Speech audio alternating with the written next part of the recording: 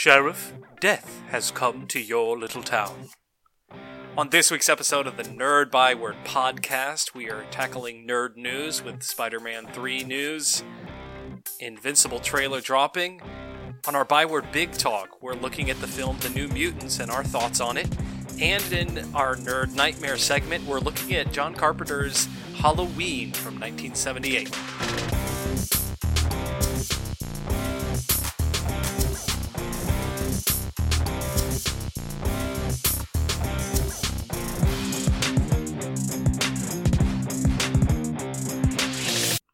Ladies and gentle nerds, welcome back to another episode of the Nerd Byword podcast. We're excited to have you with us this week, where we are going to do a extreme deep dive into the movie New Mutants, the dirty leftovers of the Fox X-Men franchise.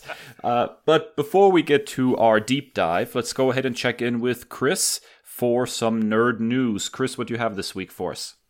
Well, the internet is on fire with Spider-Man 3 speculation. This all started when Jamie Foxx was rumored to be returning to the role of Max Dillon Electro. And that was met with, mixed praise and criticism by fans online. Amazing Spider-Man 2, by no stretch of the imagination, is a good film. I'm in the camp that was a creative, from the top down, just a bad decision. Jamie Foxx is a talented actor. I mean, he's turned in some amazing performances. And I see where they went with that, and I think it was just a creative, decision, top down. Is really, his portrayal was, at least as the Max Dillon persona, was very goofy and campy, and just did not work. But I'm hoping that we could just credit that to the creative thing, because there was a lot of things going on with that movie that were wrong, like the super spy parents, which, if you've read Amazing Spider-Man annuals, that's probably, and even Amazing Spider-Man comics, that's probably one of the weaker storylines throughout the years of Amazing Spider-Man comics. And then they also went with this very, very rushed origin story with Harry Osborn, this very, very rushed friendship, and a really horrible character design of the Green Goblin. So if you had all those things up, I think Jamie Foxx's Electro is probably the least of the evils there. So it all started with that. But then you started getting rumors that Tobey Maguire and Andrew Garfield were also going to be reprising their roles, and that really just fanned the flames of like a Spider-Verse, multiverse situation. When you combine that, and then it was all brought home by the fact that it was confirmed that Benedict Cumberbatch will be appearing as Doctor Strange in the third MCU Spider-Man film. So when you combine that with the WandaVision trailer that was released and, the speculation of a multiverse situation being there, and then you have the actual title of the next Doctor Strange film being The Multiverse of Madness, and then all of these Spider-Man 3 rumors, fanboys are just going crazy online, Dave. What do you think of all this? As is usual for me with the MCU Spider-Man franchise, I'm really of two minds of this. On the one hand, the hints that there's some sort of multiverse story going on, that's intriguing to me. Into the Spider-Verse showed how well those sorts of stories can work. And the presence of Doctor Strange, as you mentioned, hints in this direction, as does, Jamie Foxx's Electro returning. The rumors that Tobey Maguire and Andrew Garfield are in talks to reprise their versions of Spider-Man sounds like a lot of fun too. On the other hand, I find myself a little disappointed that we once again can't get a quintessential Spidey movie. Marvel seems to be so unwilling to let Spider-Man be Spider-Man. Tony Stark is dead, so now we need Doctor Strange as a mentor figure. Why exactly? Is it so impossible for Spidey to stand on his own 2 feet in these movies, to illustrate his growth and just be Spider-Man without extensive help? And yes, Jamie Foxx is super talented, but his Electro hails from what I probably would say is the worst Spider-Man movie. It's sort of the Batman and Robin of the Spider-Man franchise. That just misfire after misfire in that movie. And so the actor returning is a good idea, but it can't be that version of the character. It has to be some kind of riff to differentiate itself from Amazing Spider-Man 2, because it just did not work. Period. So on the one hand, there's some great storytelling potential here, and on the other hand, I just want a Spidey movie that doesn't feature the Avengers changing Peter Parker's diaper. Yeah, and I remember when the Marvel and Sony split first dropped in, and I kind of was in the camp with a lot of Spider-Man fans that, was upset about it, but then, I kind of shifted. The more I really, really meditated on it, the more I postulated on the idea. Spider-Man has such like a deep character universe and has such like a wellspring of story material that he doesn't need this really extended universe.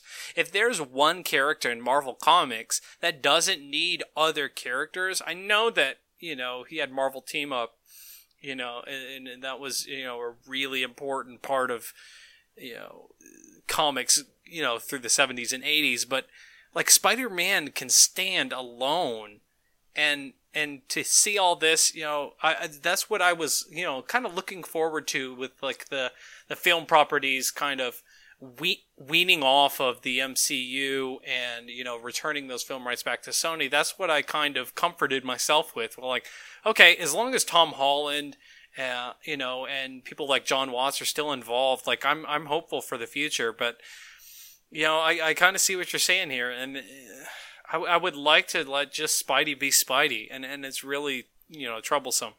I'm in the minority of a lot of Spider-Man fans.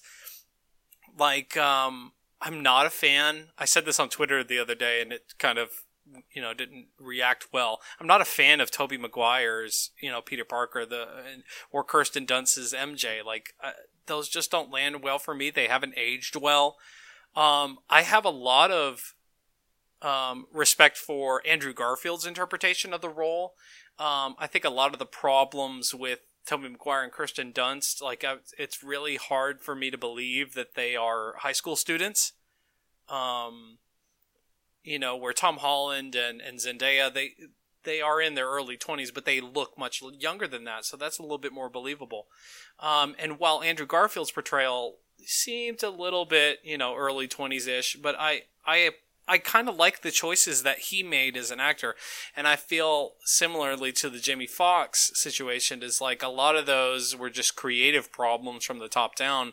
But I liked, even when you just look at the casting, like Sally Field as Aunt May, that's fantastic. When you have, Martin Sheen as Uncle Ben, that should be fantastic. And it's just really disappointing. Those movies are probably the most disappointing because of all the potential that was there, what they should have been.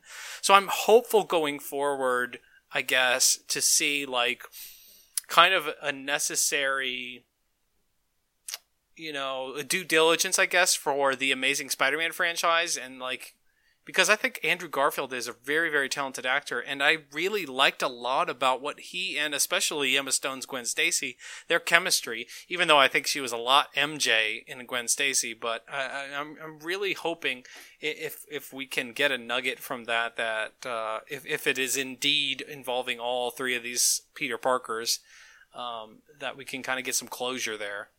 Yeah, hot take right here. I'll just admit it. I like Andrew Garfield's Peter Parker Spider-Man best of all the portrayals I've seen on the big screen so far.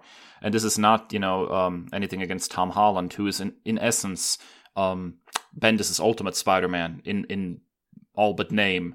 Whereas sort of main Marvel Universe Peter Parker, I think Andrew Garfield kind of had that nailed.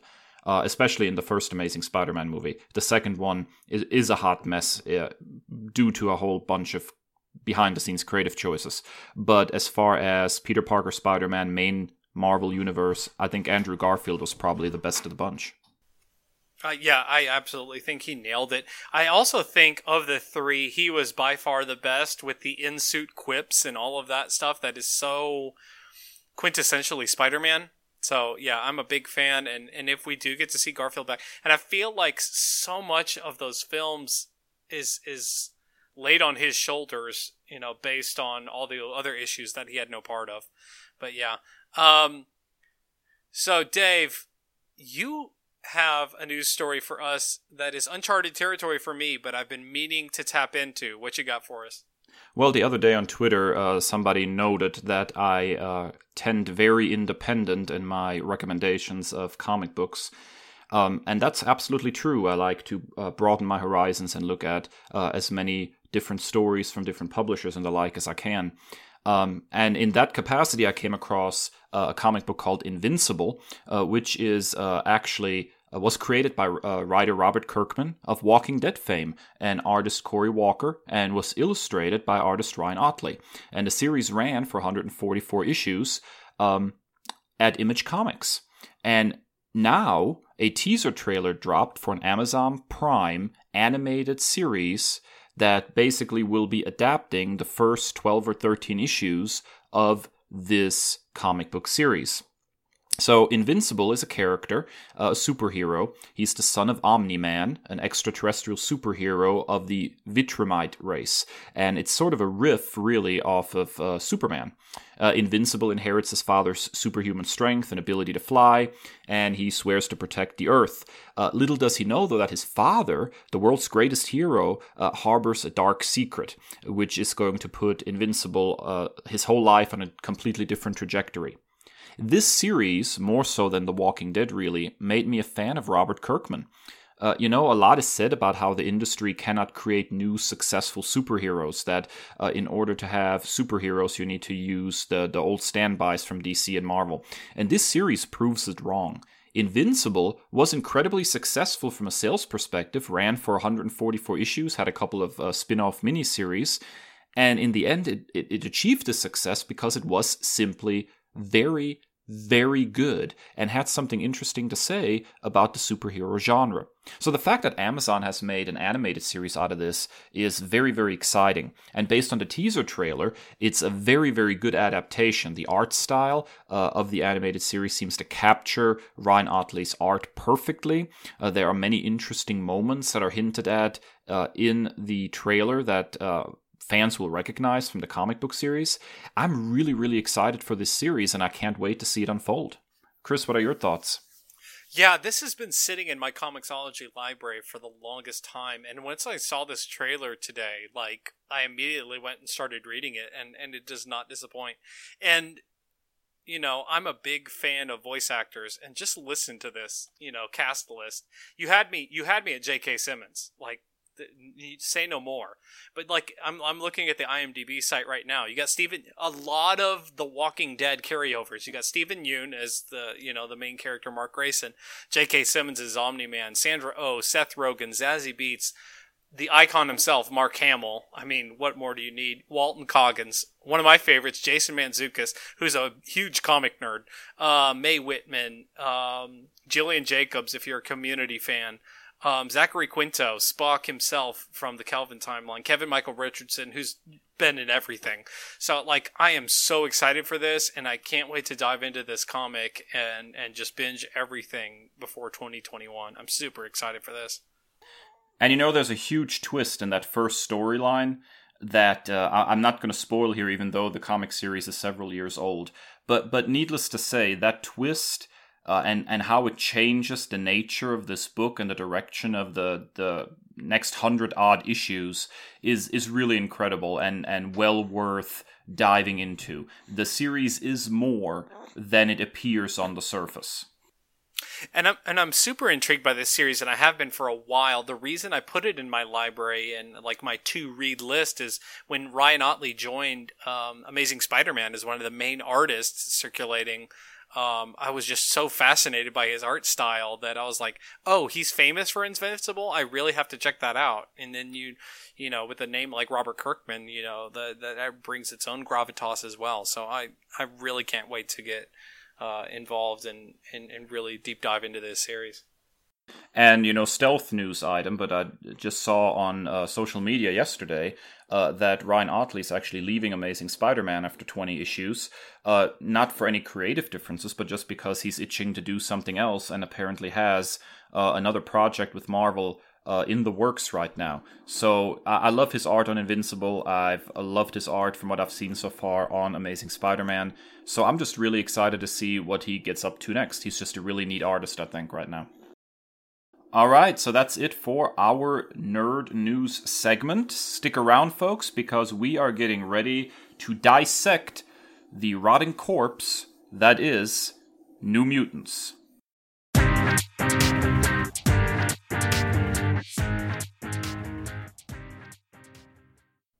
All right, ladies and gentle people, and we are back.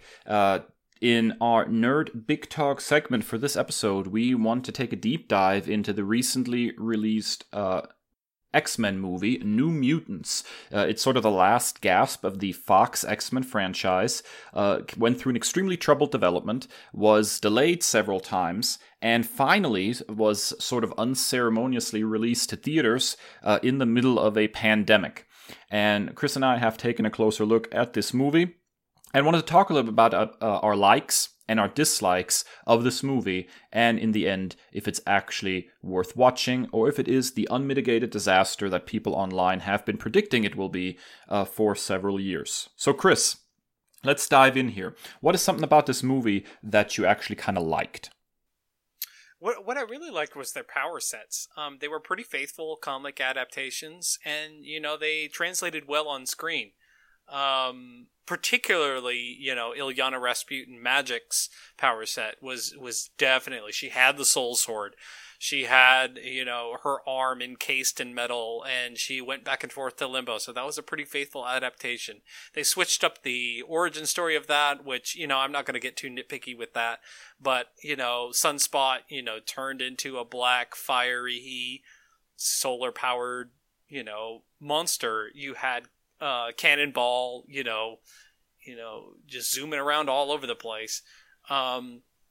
You had Mirage, casting mirages, and then you had, Wolfsbane in all of her growly glory. So I did like, their power sets. I thought it was pretty interesting and a pretty faithful adaptation from page to screen. And it was really cool to see that on the big screen. I can actually agree with that to a certain extent. I like the fact that we got away at least somewhat from the old standby superpowers. Danny probably came across the best in this department. The idea of drawing out people's fears is super interesting as a superpower. On the other hand, Wolfsbane, sure, is pretty much a standard wolf transformation. Somebody who can fly, okay, so he doesn't have control of it. That's a nice twist on that. A guy who burns, and someone who wields a soul sword. So there is some originality here, I agree with that. And the combination is one we've not seen before. So I kind of liked it, not knowing much about the source material. I was very interested in the power set of these characters. I can totally agree with that. Yeah, Dave, what is your first like about the film? Well, as a big fan of horror movies in general, I really like that they try to tap into the horror genre a little bit.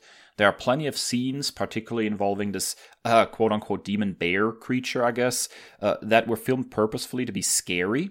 I don't think the movie ever manages to actually be scary, but there's a lot of moody lighting and the like. There's a distinct sort of, I want to say like pre-horror vibe to the movie, I guess. I particularly appreciated this flashback or vision or whatnot that takes place inside of a mine. The lighting in there was really good. The way the camera operated, it really set a very neat mood. And it gets back to the idea that not every comic book or even superhero story needs to be straight-laced action or adventure. Having a scary superhero story adds much needed diversity to the storytelling. I like the attempt here. I only wish they would have pushed it a little bit further. The effort is appreciated, even though the end result felt a little toothless to me. Chris, what do you think? Yeah, absolutely. Especially, as we'll see in Nerd Nightmare, the more I dive into the horror genre and really expose myself to it and open myself up to it, that was pretty, in line with what I've been experiencing the last couple of weeks. But I totally agree that it was on the precipice of really delivering something unique. And, whether it was the delayed release of this, the Disney purchase of 20th Century Fox was part of it. the reshoots or whatever that was. And this will probably hint at, some of my dislikes. It very, very much felt like this film feels like a Frankenstein's monster, just a mishmash of, pieces here and pieces there. A lot of it felt disjointed, and, when it's disjointed like that, it's really hard to deliver on the main message. But I like what they were trying to do, is they just didn't really accomplish it all the way. Yeah, I can agree with that. There's so much potential in superhero movies to diversify the genre a little bit by bringing in other subgenres. I think Captain America, The Winter Soldier did that really well with the sort of 1970s style spy thriller thing. So as long as superhero movies are willing to diversify their approach and the subgenres they use, I think there's really no end in sight for the quality of movies they can make. However, you have to push it all the way, and I don't think this movie necessarily did. So Chris, let's stay positive. What is something else that you really liked about this movie? I like the symbolism that was inherent in the film. There was a lot of spiritualism vibes. There was the entire concept of the demon bear was really, really fascinating. You had the native tale of two bears. The one that I'm familiar with is Two Wolves, but if I understand correctly, that's pulled directly from Chris Claremont's script from the original New Mutants title. So that was a really, really cool thing, and it's really, the deep, inspirational vibe of that, about which bear or which wolf that you feed is the one that wins, whether it's the good or the light, whichever you pay attention to, whichever bear or wolf that you give food to, is the one that ultimately wins inside of you. So that was really, really cool. And also the symbolism of your teenage years. I thought that was a really nice meta thing. The fact that New Mutants are supposed to be like the most dangerous mutants because they have all this power and they don't know what to do with it. And I felt that was very emblematic of being a teenager. You have all of this what in vinegar, and you just don't know what to do with it. Like, you and I see this on a daily basis. We have so many kids with all the potential in the world, and it's our job as educators to mold them and put them on the right path towards taking all this talent and all of this gusto that they have and pointing it in the right direction, and so that they are successful with that. And so that was a really, really interesting kind of meta symbolism there with them being so powerful, but they don't know how to channel that. And it really makes me regret a lot of the directions that the X-Men proper films took with the film. The Fox franchises, is they really, really missed out on how essential that was for Charles Xavier and the Xavier, School for Gifted Youngsters. They had a little bit of that with First Class, but then they went other directions. And I really, really wish that, it kind of made me, hindsight's 2020 over the past 20 years of X-Men films within Fox. I wish they would have done that sooner. It's unfortunately it's a little bit too little too late, before, Disney takes over all the way. Yeah, it's interesting how the School for Gifted Youngsters didn't have a whole lot in the way of youngsters. The idea of exploring teenage angst through superhero stories is really nothing new. It's what made the initial Spider-Man story so good, I think.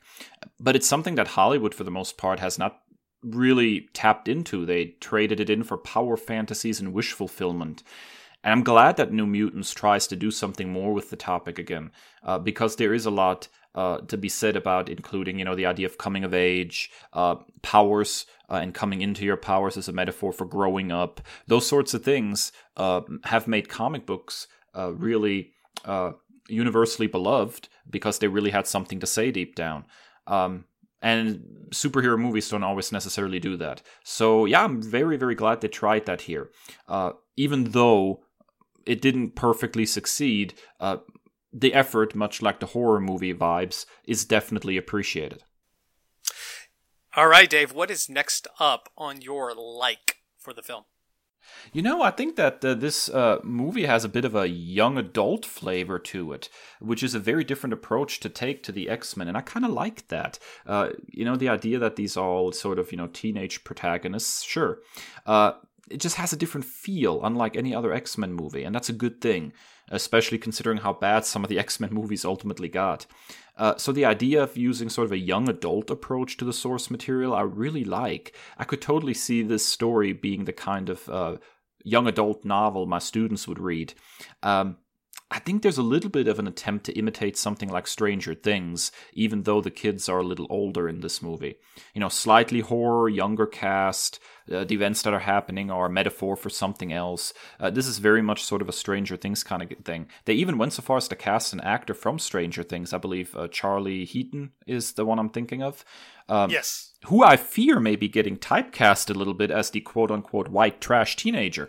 There's definitely sort of a look and feel that he keeps sporting in many of his roles at this point. And he's very talented, and I'd like for him to step outside of that particular niche at some point. But again, using a different approach to superhero stories is a good thing. And here in New Mutants, adding this young adult flavor to it, I would say almost works. Chris, what are your thoughts?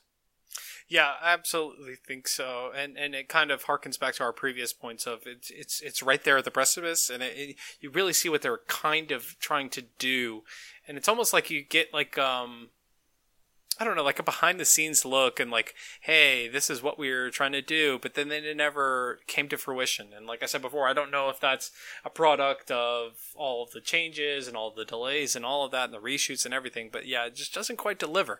But, I do appreciate the approach and like, it very much felt like a high school classroom, the kind of things that, they would do when, forced to socialize with one another. A lot of some of the things were a little unfortunate, and we'll get to that in a bit in our dislikes. But it very, very much felt like how teenagers would talk to one another, and that authenticity, I think, lends itself in a very positive way when you're trying to deliver this in a film. Yeah, I totally agree with that. So, Chris, let's get another like in here. What is your final thing that you really liked about this movie? Okay, this is a light spoiler, so if you have not seen the film, just a heads up, this is a light spoiler warning. I like the twist that Dani's powers, her mirages, if you will, that's her mutant name is Mirage, was really the cause of all these great fears that were tormenting all of them. Like, that was a really, really interesting thing, and it kind of tied back into the symbolism of them being so powerful but not knowing how to handle it. And the more emotionally distressed and the more unstable that she became, the greater that these, visions took over. And the demon bear itself being a construct of her psyche was really, really interesting, and a really interesting interpretation. But, and I thought it felt flat. It fell flat a little bit at the end. The ending and the resolution of the demon bear was kind of lame, but the initial twist was quite interesting. I also liked the tie-ins with the Essex Corporation, and that sounds like something that Nathaniel Essex would do. That sounds perfectly pitch perfect there. Yeah, I caught the reference to the Essex Corporation, and I realized in the deep recesses of my mind that this is some kind of reference to the source material. But I'm not exactly sure what it was referencing, because again, I'm not as well versed in X-Men lore or even New Mutant lore as you are, Chris. But I like that they kind of name dropped a couple of things like that. I think in one scene they even sort of name dropped Professor X's school and sort of that loose connective tissue that they had with the other X-Men movies and even, with the comic books. I like that almost better than heavy-handed continuity. Sort of having those loose connective tissues is just a little better. It goes back to what I said earlier in our episode about Spider-Man. I think Spider-Man would be well served to have more loose connective tissue like that with the MCU rather than the Avengers metaphorically changing his diaper half of the time. Yeah, absolutely. And here you go. Nathaniel Essex is Mr. Sinister, who himself is not a mutant but is obsessed with, like, he's a geneticist and he's obsessed with mutant DNA, and he performs, like, all these mad scientist type tests on, dissecting mutants and splicing their DNA and all that stuff. So this is right in line with his character. So if you know anything about Mr. Sinister, even from the 90s cartoon, this is makes so much sense. So I thought that landed very, very well. Dave, what is your last for this film? I think the cast is really good. Whoever the casting director was for this movie really knocked it out of the park. The best thing by far about the movie is the cast. Maisie Williams is really good as Rain. Charlie Heaton and Henry Zaga do all right with what they're given. Blue Hunt is a lot of fun to watch. And even Anya Taylor-Joy is very good as Illyana, although I find her character pretty problematic. Something we'll be getting into later in this episode. It's just so sad that a strong cast like this was given such a weak script. I read a much better version of this story not too long back, The Institute by Stephen King. Here, too, a group of young people with special abilities are locked up for future exploitation, and they have to find their way out. King's writing is significantly stronger, for obvious reasons, than the script for this movie. The performances of these very talented actors couldn't quite elevate a story that feels very paint by numbers in places, but they're easily the best part of this movie. I was very much into the cast of this movie. Chris, what do you think? Yeah, absolutely. And, as you said, like what they were given, you can only do so much with what you're given, the script that you're given. But I thought, it doesn't get much better than Maisie Williams as Wolfsbane. That's quintessential casting right there.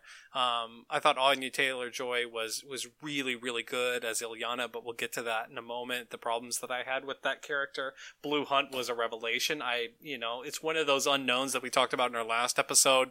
I've never seen any of her work before, and okay, you need to cast her in a bunch of other stuff because she was really, really good. This is my first experience with Charlie Heaton and Henry Zaga's work, and I thought that, like you said, with the material that they were given, I thought they performed, well enough. So, in a film that was really spliced together, pun intended, and, had a lot of issues, I felt like they were easily the strong suit. Yeah, totally. All right, Chris, I think we've reached that point. We've kind of beaten around the bush that this movie has some serious issues.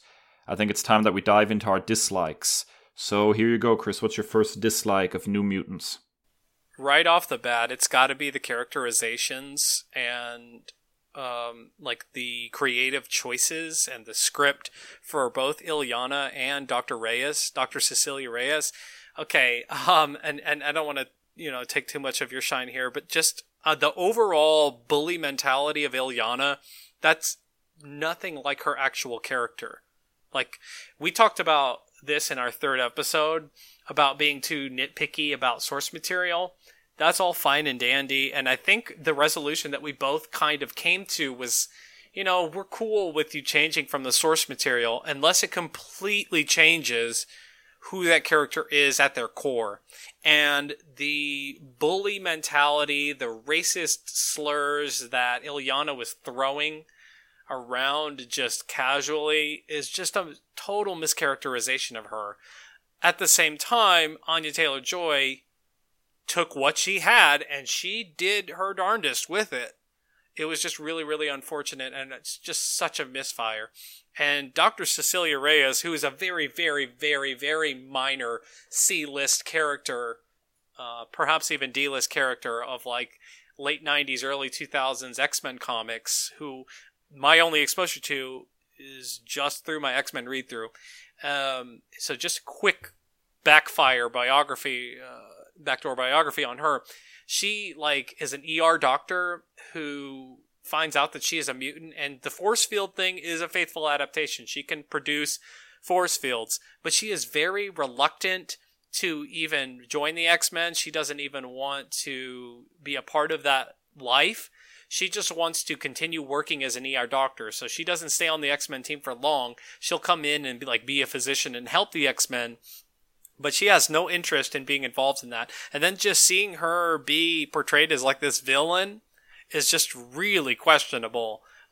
it was one of those things where they tried to, just name drop something from the source material, but it was a complete misfire because this is not who that character is at all. So those two characterizations were highly problematic for me. And I want to talk a little bit more about Illyana here in my first point of dislikes. However, I will speak briefly about Dr. Reyes. I found her to be primarily boring. In this particular version of the character, in this particular story, she's in essence the primary antagonist for much of the movie, but she's about as threatening as a round of putt-putt. The villains in this movie are generally, there is no real villain to sink your teeth into. On the one hand, you have Dr. Reyes, which is not particularly villainous ultimately. She doesn't really project villain, and now that I know that this character wasn't even written to be a villain, that makes perfect sense. And then you have, the demon bear situation, which ends up, spoiler alert, being a projection from another character. There's no villainous motivation here either. So there isn't really a clear antagonist in this movie. If the goal was to have Dr. Reyes be the primary villain, that's just weak sauce. Yeah, and I hinted this in my, my first dislike, but Dave, you're going to go more in depth with your first dislike. Yeah, I think we need to talk a little about the whole Native American name calling from Illyana. These teens are supposed to pull together by the end of the story. They're supposed to overcome their differences and become a team of sorts, a group of friends, if you will. And starting them off in an antagonistic position towards each other, and then watching their relationship grow and develop, well, that's smart. It's good character growth. How that antagonism is accomplished with Illyana, however, is not. Her constant belittling of Danny, a Native American with nicknames like Pocahontas or Standing Rock, feels particularly out of place, given the atmosphere in the country right now. At a time when, professional athletic teams are even rethinking the portrayal of Native Americans as mascots, having a character like Illyana in the movie just rings hollow. Worse, I don't think she ever quite recovers from these comments. She never quite achieves likability like the other mutants in the group. It's something that hangs over the character to me. There are better ways born out of character to make Illyana antagonistic towards Danny, rather than falling back on this quote-unquote racism as a starting point. I thought it was a big misstep. Chris, what are your thoughts? Yeah, absolutely. And it's similar to our criticism of Emma Frost from the Astonishing X-Men homework that I gave you a couple months ago. Is she never really makes this clear, distinct stand as a heroic entity. Like, it's just out of nowhere, all of a sudden, like, they're supposed to be tight. So it's just, like you said, she never recovers. Like, it's to start off something, if you're going to start off with something that nasty and that hateful, you're going to need a longer film than an hour and a half to explore that. So, like you said, it's not the time, it's not the climate to be, having things like that. And it's just really questionable that with all of the cutting and editing and reshoots, that this still came out in the final product. Yeah, totally regrettable. I agree. All right, Chris, give me another dislike. I'm actually looking forward to this next point you got to make, because I actually can contribute here a little bit. Oh my god, it's Lockheed. Like, there's so many problems with this. Number one, it's a freaking felt puppet, Lockheed.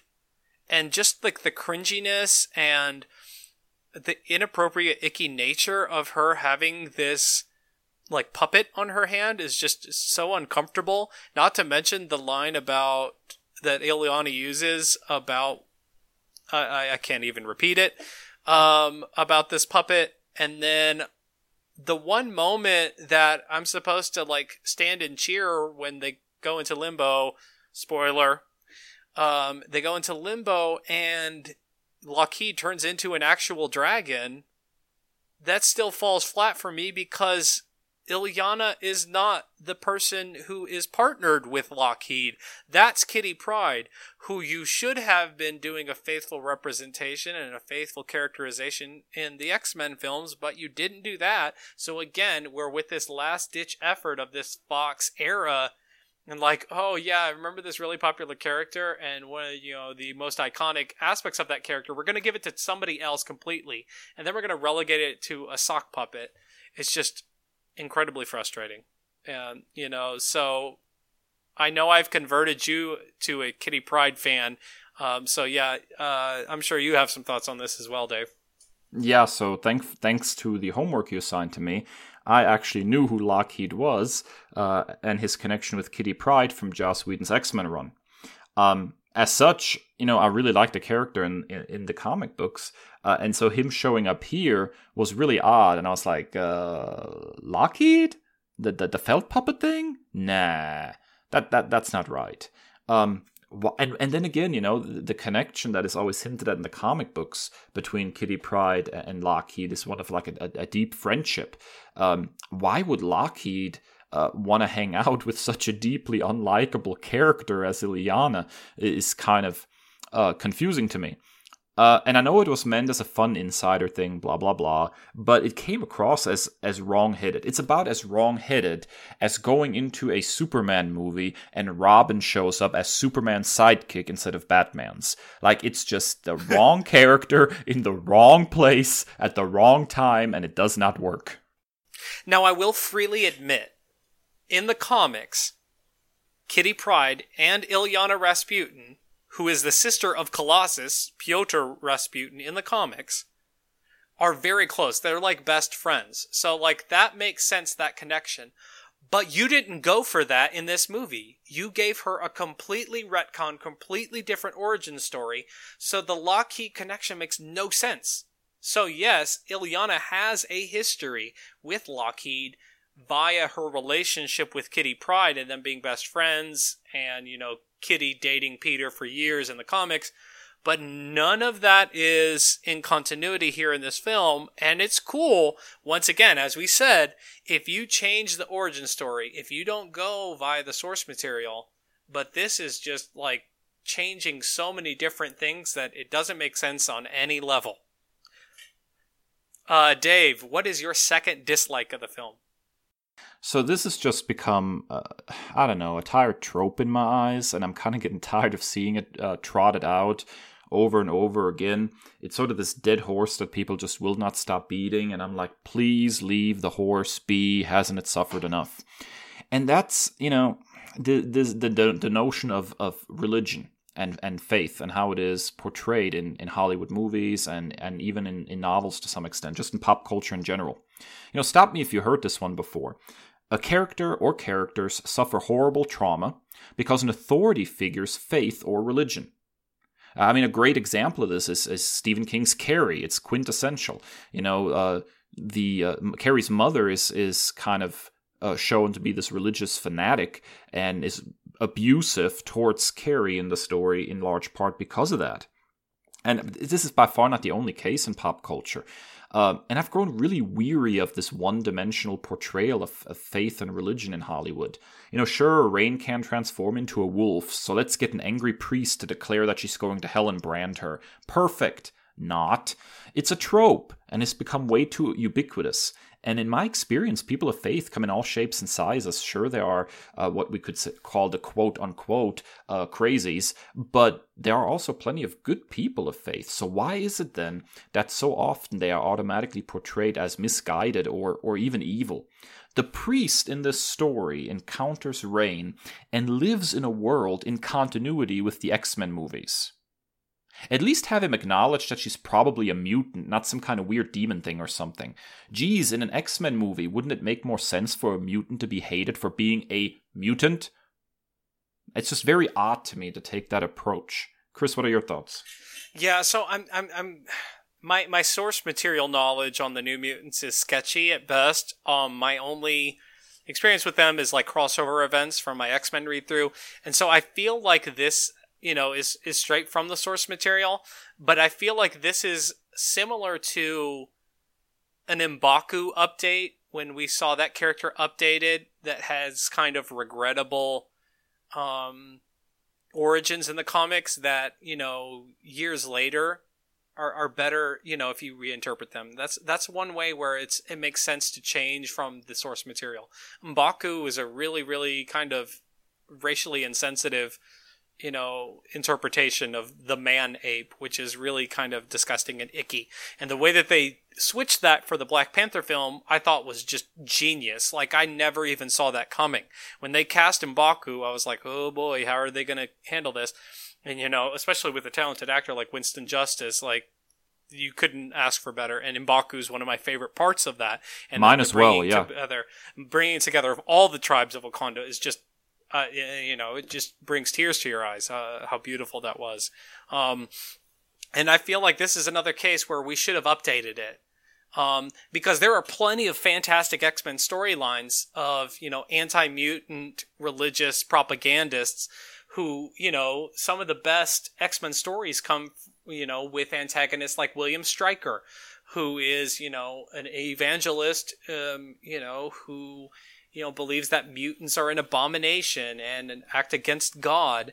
And it's just much more well thought out than just this tropey Catholic priest, trotted out, and you don't have, here's the problem too, is you didn't develop like enough of a backstory for this to where that is meaningful, if your movie was longer than an hour and a half, then, and that's the problem with making an hour and a half team up movie with so many different characters. And I felt like this was one of the problems with Sam Guthrie Cannonball and, Roberto da Costa Sunspot is they got like zero, next to nothing time with their backstories. And it was just all very rushed and all just put together. So, like, if you would have spent more time with this and made it more, like, well thought out, like, I know the MCU gets, a lot of flack for its villains and lack of backstory, but, it's nothing compared to how poorly thought out this was. Yeah, I agree. So, final dislike, Chris, what have you got? Well, and this was one of the biggest reasons I was hesitant to see this film is Roberto da Costa Sunspot is one of my absolute favorite characters in all of comics. Like, if you want to read good Roberto da Costa, look up Jonathan Hickman writing Birdo. Like, in his Avengers, when you have Birdo and Sam, like, their kinship and they're like best friends, like, that's amazing. And so, like, the relationship between Birdo and Sam was really lame for me in this movie.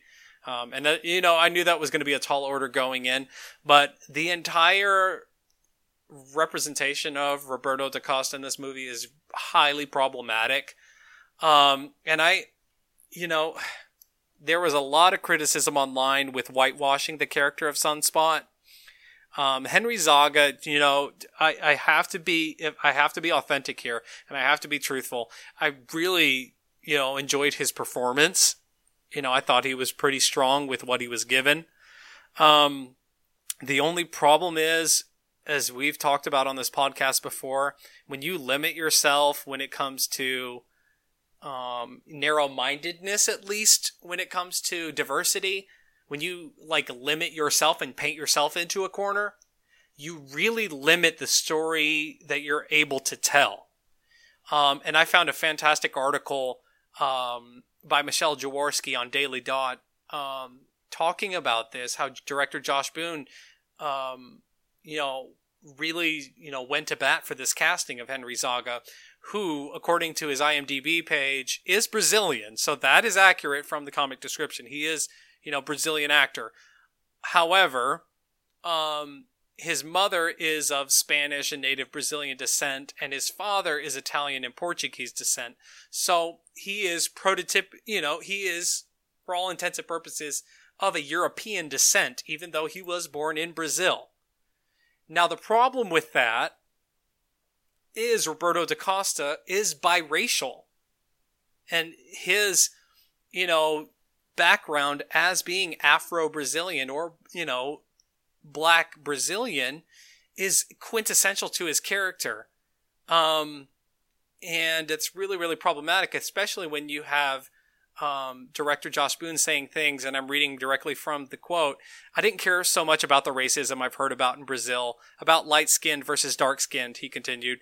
To me, it was, I wanted to represent Brazil in a positive way, and I wanted to find somebody who seems like he could look like a guy who's had the silver spoon in his mouth, who has like a really rich dad, and Henry just exemplified all those things.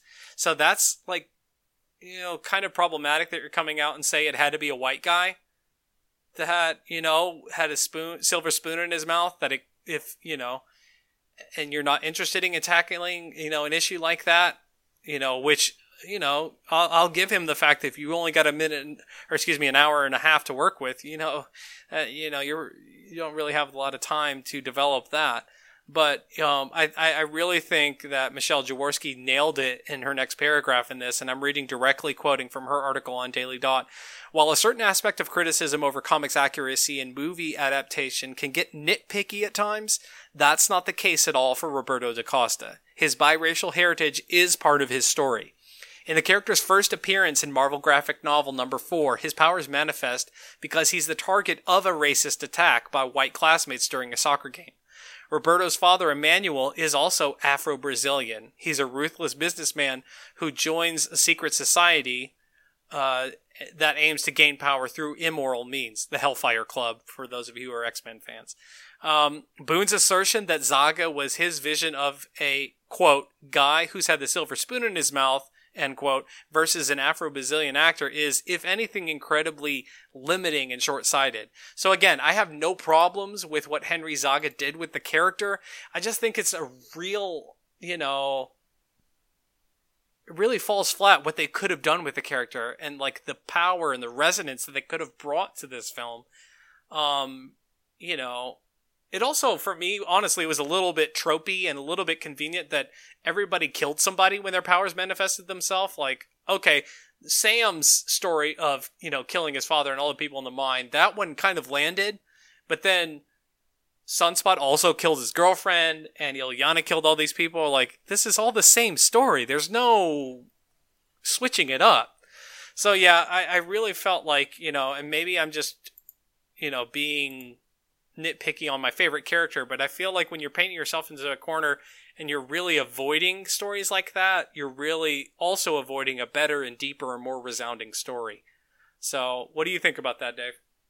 So this is a really complicated issue, and ultimately, I have to be honest, I am the palest of crackers and probably not the best person to really speak on issues of race, but I am a long-term reader of comic books and stories in general. And I think there's something that I can say here. And I'm going to kind of go around the curve here to get to my point. I'm a big fan of what I've seen so far of the new James Gordon, Jeffrey Wright. The character in the comic books is Caucasian, but is portrayed in the new movie The Batman by an African American. And when it comes to race or gender-bending characters, the bare minimum, I think, should always be that changing that aspect of the character doesn't detract from the character. At best, making changes to the race or gender of a character actually adds new layers to the character. I think this is the potential for the casting of James Gordon. I think there's potential for added layers to that character here.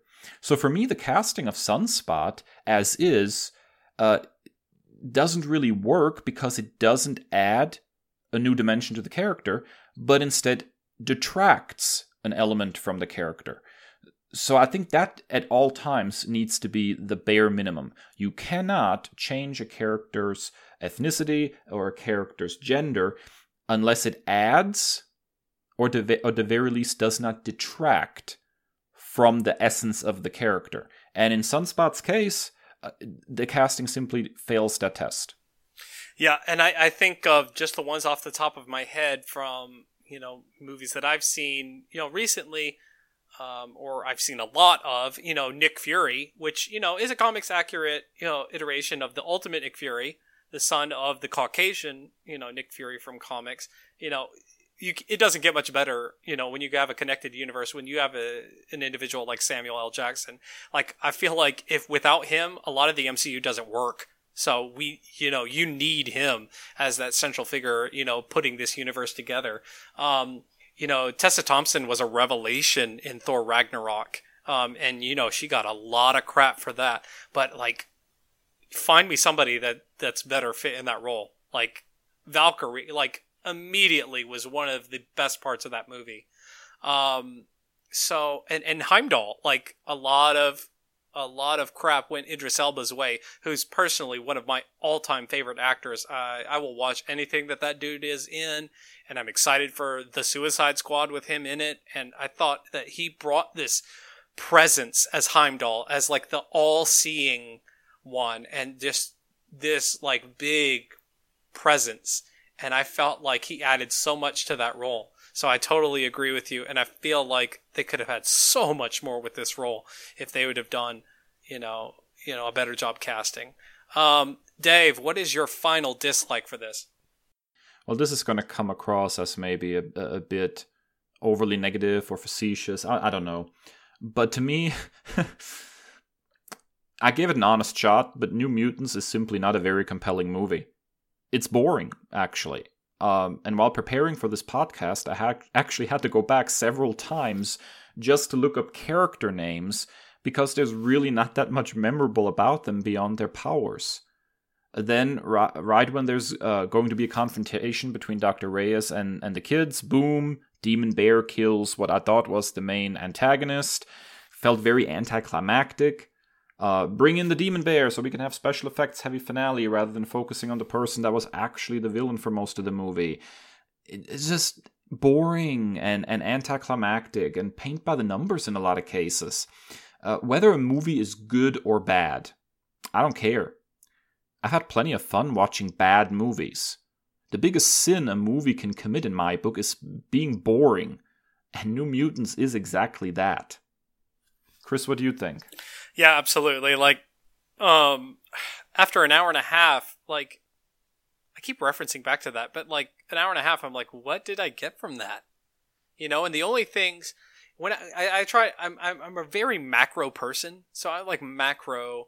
Like, what did I gain from viewing that film? And it wasn't a lot, and I think a lot of that goes back to this Frankenstein's monster setup of this movie. It feels very spliced together. And I said this before, like when you have a team up movie and you give, they gave Danny a lot of backstory. They didn't give a lot of backstory to anybody else. So like you said, they're not memorable characters.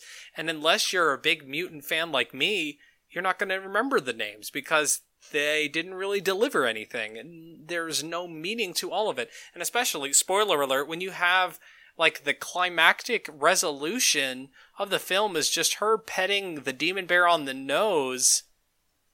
That's the end of it? Really? That's how you defeat the quote-unquote villain of this film? It just really falls flat, and there's no staying power with this movie. And it's just really... It's really interesting because in some ways it was a lot better than a lot of the X films that we saw.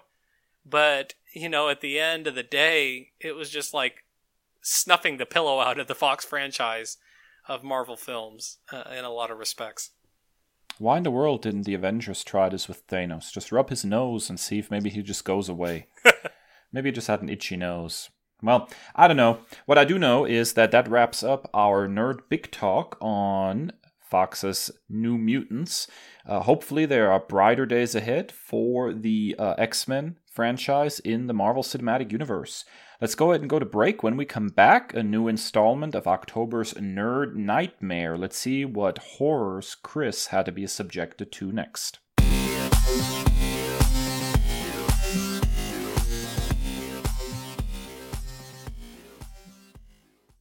And we're back, ladies and gentle people.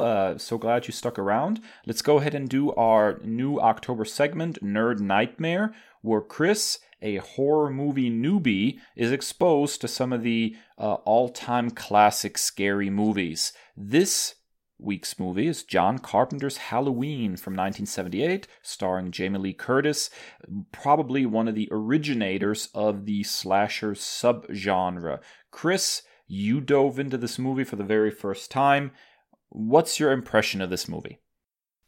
Well, right off the bat, I wasn't really scared of this movie, so I'm really thinking now that, I just missed out on a lot, growing up. Because I wasn't really scared at any point during this movie. So I'm really wondering, and I'm really expanding my viewing and choosing other media when I have my downtime. So that's the overarching thing that I gained from watching this movie. But, just here's my bulleted list of reactions as I went through. First and foremost, the music is just incredible. It doesn't get better than that. The Halloween theme, and it's John Carpenter. There's a certain authenticity when you have projects like this, when you have John Carpenter doing basically all the things, and you had the same thing with Night of the Living Dead, when you have George A. Romero doing basically everything on the film. You have John Carpenter going back and doing the score for this movie. I mean, it's pitch perfect, pun intended. It's so good. One of the biggest reactions that I really appreciated about watching this movie is it was like traveling in a time machine. It was really cool to see Jamie Lee Curtis in her first on-screen appearance.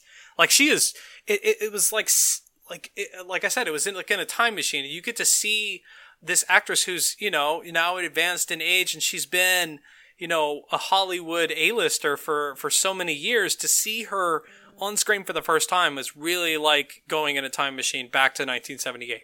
And she's just magnetic. It's like watching an origin story in the process. She's just magnetic on screen. You could see it happening. And she's a scene chewer, and she has such a commanding presence on screen. And she is by far the best part of the film. The fact that she did this for $6,000 as her first thing on screen was just crazy to think about, all these years later.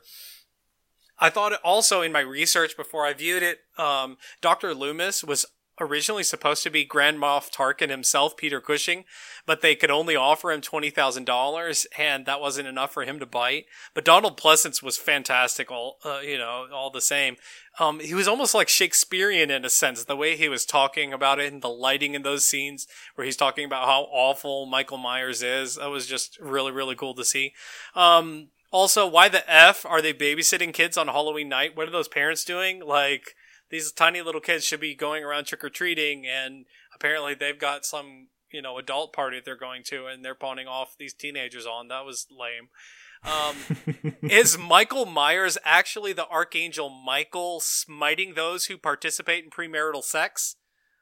A lot has been made online, speculation of, Michael is, really this upholder of chastity and wants to smite those who have sex before marriage. But then again, he does go after Laurie, who is, a plain Jane, stays at home babysitting and, doesn't have a boyfriend. He goes after her as well. So maybe that doesn't, that fan theory doesn't really hold up.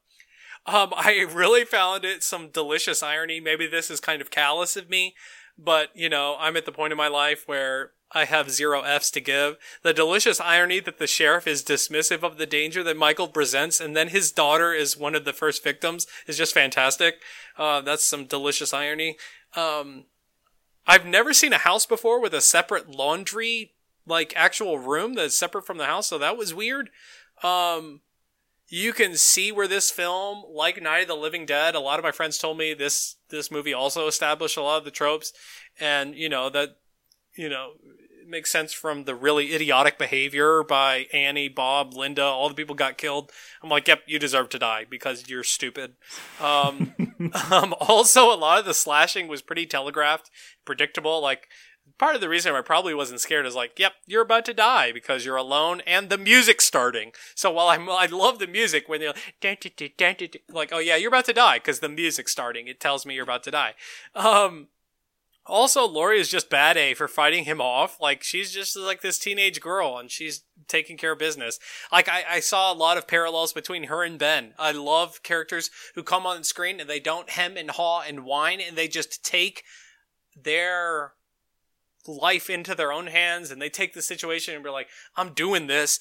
And she's this like teenage girl, and the closet scene is just awesome. She just grabs a coat hanger and just starts stabbing dude in the neck. She takes like a knitting needle. It's just like, oh, that didn't work. Let me try this knitting needle. Cha, cha, cha. Then she picks up Michael's own knife and starts stabbing him with it. I'm like, you go, girl. So yeah, like female empowerment. And now I see why like Jamie Lee Curtis, shot to the stardom that she did, because like this is amazing. And then my final point, just kind of circling back, Michael's parents, like, what the F? Like, you didn't see this coming? Like, what 6-year-old just all of a sudden just stabs his sister, like, silently? If you have a kid just walk around quietly like that, why is he unattended? Like, y'all should have seen this coming. So yeah, a lot of parenting fails in this movie. I'm totally enjoying your takes on some of these classics, watching them for the first time. For me, it's actually really difficult to talk about Halloween because so much has been said about this movie over the years. It's still one of my absolute favorites. I remember a couple of Halloweens ago actually watching Halloween on the big screen in a local theater that was just showing, scary movies. It's such a trailblazer in the slasher subgenre, and it's a masterclass in storytelling. I always love the simple, straightforward story of this one. A killer escapes a mental health facility and heads back to his hometown to finish what he started years ago. Carpenter's script is simple, but it's never boring. I feel like New Mutants could have learned a thing or two from him in that regard. Even better is Carpenter's minimalistic score. You're exactly right. This score is ridiculously good. It's catchy. I think for October, it just needs to be my ringtone on my cell phone. It's almost too perfect to be true. And the movie does such a fantastic job creating tension. I really love the work that went into the point of view shots from Michael Myers' perspective, which is something that hadn't really been done in movies before. So even in that opening, when he first attacks his sister and you have the camera basically like behind his mask, that is such a fantastic shot and does such a good job of putting the audience in a place of unease because they're literally watching through the eyes of a killer. I love that he keeps popping up in the background, and then suddenly he's gone. It's just this like looming shadow throughout the movie. And yes, I totally agree with you. Jamie Lee Curtis is fantastic here. She captures the everyday average teen in her performance perfectly, and she always seems like her character is operating at her maximum capacity. One of the things I hate about characters in horror movies is that they oftentimes seem, like you said, like they're acting really dumb for plot convenience. But Laurie Strode always seems to be operating at her absolute best. She doesn't make those super stupid mistakes. She's always trying to think ahead, and I really appreciate a character like that. And Donald Pleasence as Dr. Loomis is one of my favorite parts of the movie. The man has at least half a dozen impromptu monologues about the evil of Michael Myers prepared to go at all times. like you stand somewhere in silence with that man for 5 minutes, and he's going to be like, Michael Myers is evil. One time I saw him in a cell, and he's just going to go for it. He's going to tell you about why Michael Myers is evil. And finally, it has to go mentioned that I hope that the fan theories are wrong and this is not supposed to be some kind of avenging Archangel Michael, because let's just all agree that there is no way that an Archangel would look like William Shatner's bleached face. Can I just say one final thought on this movie? I'm going to raise my glass to nerdy girls representing, and Laurie Strode is a nerdy girl, and she is not pushed into a corner because she's a bookworm and she's a good student and all these things. And, she's not just giving it up to any guy down the street. I want to, raise a glass to all the nerdy girls around the world representing and owning it and performing to their max, just like Laurie. So to all the Laurie nerdy girls out there listening, represent. Absolutely. Well, there you have it, folks. That's it for another episode of the Nerd Byword podcast. I hope you enjoyed the ride this week. As always, we'll have a new episode next week. Feel free to give us a like, a rating, a 5-star review on any podcasting platform where you found us. We're available wherever podcasts can be found. You can also find us on social media, individually at That Nerd Chris and at That Nerd Dave, or at Nerd Byword. Yeah, be sure to check us out on Instagram. We're almost up to 1,500 followers, so we appreciate all of your support. Keep there's always some fun, cool collecting comic-y stuff going on there. So be sure to check us out on Instagram especially. But we thank you so much for your support. We've got some really cool things lined up. We've got some more fantastic interviews coming down the pipe. We really want to feature some more indie creators, so we always want to support the little guy like ourselves. And it's just really fun to see new stuff coming down the pipe. So as always, stay well and stay nerdy. The Nerd Byword is written and produced by Chris and Dave, two nerds with a love of all things pop culture. The podcast features music by Al Jimenez and show art by Ashery Design. Find us at nerdbyword.com and wherever podcasts are available.